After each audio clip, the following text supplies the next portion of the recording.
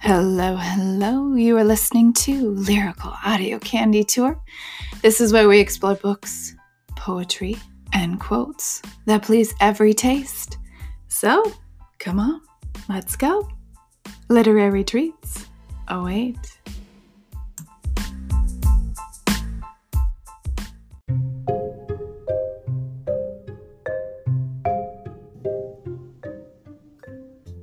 Welcome back, everybody. This is a reading of Dangerous Liaisons, a book by Pierre Chevallon de la Clos. It is a book, a compilation of letters between characters, and the letters tell the story. All right, so we are on letter 72. I've got letter 72, 73, and 74 for you. Last week, I had a pretty bad cold. My voice did not sound all that good. I had my moments where it sounded okay, but, a girl's got to take a break. Usually I will make an announcement that I have a cold, but I just said screw it. So here I am, and I happen to have the day off today. I finished editing the letter 74 tonight, and so I thought I'd release this little chunk for you. All right, I hope you enjoy letters 72 through 74.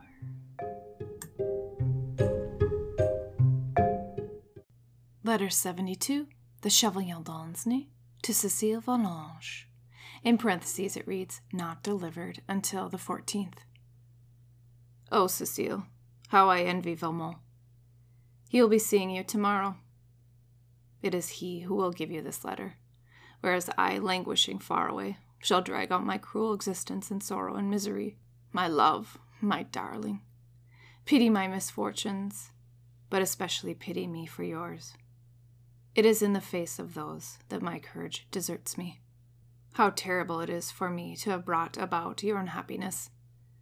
Without me, you would be happy and at peace. Could you forgive me? Tell me, oh, tell me you forgive me. Tell me as well that you love me and that you always will. I need to be told again and again. It is not that I do not believe you, but it seems to me that the more certain one is, the sweeter those words are. You do love me, don't you? Yes, you love me with all your heart and soul. I have not forgotten that those were the last words I heard you utter. How I took them to my heart, how deeply they are engraved there. And with the rapture my heart responded. Alas, at that happy moment, I was far from seeing what dreadful fate awaited us. My Cécile, let us try to find ways of making it more bearable. All that is needed to achieve this, if I am to believe my friend, it is that you place in him the trust which he deserves. I must admit I was pained that you appeared to think so badly of him. I detected your mamma's prejudices there. It was in order to bow to your mother's opinion that I neglected this truly kind man who has done so much for me for so long. He is working to bring us together, whereas your mamma has torn us apart.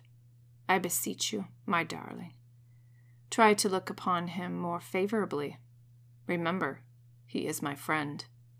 He wants to be yours, and it is in his power to give me back the happiness of seeing you again. If these reasons do not persuade you, Cécile, my love, you do not love me as much as I love you. You do not love me as much as you did love me. Oh, if ever you were to love me less. But no, my Cécile's heart belongs to me until I die. And if I have to fear the pain of an unhappy love, her constancy will save me at least from the torments of a love betrayed. Farewell, my dearest. Do not forget that I am suffering, and that it is you, and you alone, who can make me happy, perfectly happy. Hear the avowal of my heart, and accept the most tender kisses love can bestow. Paris, this 11 September 17. Letter 73, the Vicomte de Valmont to Cécile Volanges. In parentheses it reads, included in the preceding letter. The friend who is at your service has learned you have no writing materials and has already made provisions for you. You will find in a large cupboard on the left, in the antechamber of the room you are occupying, a stock of paper, pens, and ink. He will replenish them whenever you wish, and believes it would be best to leave them in that same place if you do not find a safer one. He asks you not to take offense if he appears to pay you scant attention in company, and to treat you as a mere child. This behavior appears to him necessary. It will give him the security he needs to work more safely and effectively for his friend's happiness and yours. He will try to engineer opportunities to speak to you when he has something to tell you or to give you.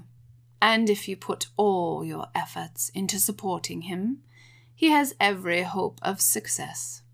He also advises you to give him back the letters you receive as they arrive, so that you will run less risk of being compromised. He concludes by assuring you that if you place your trust in him, he will do everything in his power to alleviate the over-harsh persecution inflicted by your mother upon two people, one of whom is already his dearest friend, and the other who would seem to merit the most affectionate interest. In the Château de 14 September 17. Letter 74. The Marquise de Montreuil to the Vicomte de Valmont. Since when have you been so easily frightened off, my friend? Is this Prevent really so very terrifying? You see how simple and unassuming I am, for I have come across this Casanova many times, and yet I have scarcely given him a glance. It took your letter to bring him to my notice. I put this right yesterday. He was at the opera, almost opposite of me, and I paid him careful attention. He is certainly good-looking, very good-looking. Such fine, delicate features. He must surely be seen to advantage at close quarters. And you say he is pursuing me. He would surely be doing me an honor and a pleasure.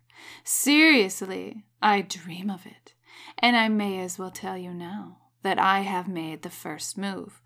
I don't know whether it will succeed, but this is what happened.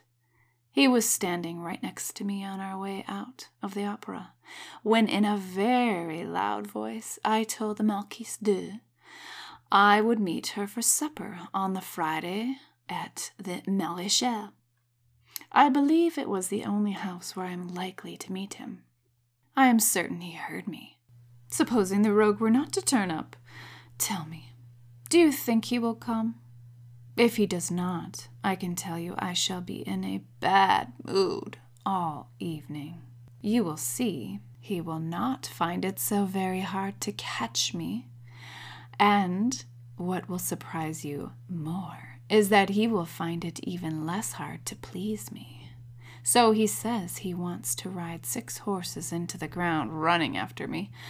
Oh, I shall spare their lives, those horses. I shall never be patient enough to wait that long. And you know, on principle, I do not make anyone wait once my mind is made up, and I have made up mine about him. So, admit there is some pleasure to be had in talking seriously with me. Your important advice is a great success, is it not? But what do you expect? I have been here twiddling my thumbs for so long. I have not allowed myself any fun for 6 weeks. Then this comes along. Can I say no? Is he not worth it? Is there any more agreeable fun in whatever sense you take the word? You yourself are obliged to give him his due. You do more than praise him. You are jealous of him. Well, I shall be the judge of you both. But first, I need to acquaint myself with the facts, and that is what I intend to do. I shall be your impartial judge, and you shall both be weighed in the same balance. As far as you are concerned, the case is already well documented and perfectly prepared. It is not fair that at present I busy myself with your adversary. Come now, do not be difficult. To start with, tell me about this triple adventure and its hero. You talk as though I was perfectly au courant, when I do not know the first thing about it. Apparently, it all happened during my journey to Geneva, and your jealousy prevented you from writing to me about it. Repair this omission as soon as possible. Remember that nothing that concerns him is strange to me. I seem to recall that you were still talking about it when I got back. But I was busy doing something else, and I rarely listen to news of this sort when it is more than 2 days old. If what I am asking you annoys you a little, it is not a very small price to pay for the trouble I have taken on your behalf. Was it not I who reconciled you and your Presidente when your stupid behavior had wrenched you apart? And was it not I who placed within your grasp the means to avenge yourself for the zealous harshness of Madame de Volanges? You have often complained about the time you waste looking for adventures. At present you have them to hand. Love, hate, you have only to choose. Everything's under the same roof. And you can live 2 lives. Stroke softly with one hand, strike hard with the other.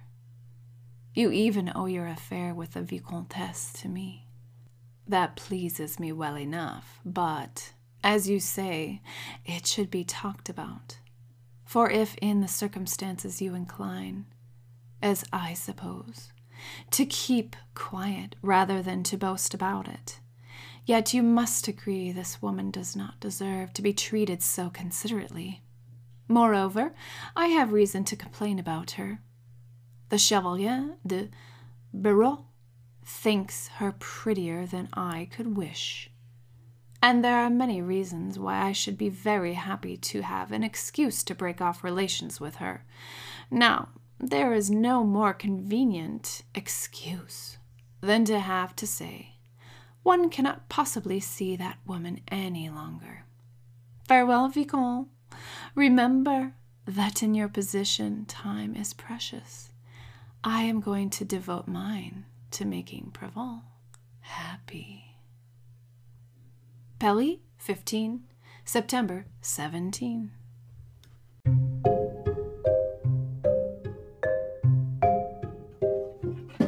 All right, everybody, my cat Kenzie is in the room.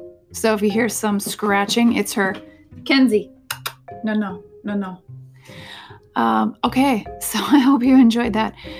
Halloween is right around the corner, people. I just bought my pumpkins tonight. Yeah, I'm older and I still carve pumpkins. I really enjoy the creativity of it all. And I grew up roasting pumpkin seeds. My mom used to do that. Apparently, I thought when I was growing up that it was kind of a special thing, but actually in reality, a lot of people do it. I was at the dentist the other day getting a crown placed, and the lady, I'm like, oh yeah. She's like, yeah, I have a 2.5-year-old, and we're doing the pumpkin thing, and so messy. And I'm like, oh, do you do the seeds? And she's like, oh yeah, I grew up on that. So I guess it's pretty common. So what I do is I rinse them and soak them in a little bit of salt water. Do you hear her? I don't know. I soak them in salt water, and then I dry them really well, put them on a baking sheet, drizzle it with olive oil or canola or whatever you have. Shake some Lowry seasoning salt or all season salt on there, some regular salt, pepper, sometimes garlic and onion, not powder, but it's the little It's not salt. It's like granules, onion granules and garlic granules just for a little kick. And then you bake them until they're kind of crispy. I can't remember what I put it as a temperature. I just kind of like throw it in there, probably like 350. And I'll just kind of keep monitoring it. But I absolutely love those. It's such a tradition, and I'm super excited to carve pumpkins and make my pumpkin seeds. Oh yeah. The more oil you put on, the better, I think, because it almost makes the seed almost like it's fried, you know? Oh my goodness, so good. All right, have a wonderful rest of your week. Happy Halloween, and I'll catch you at the next reading.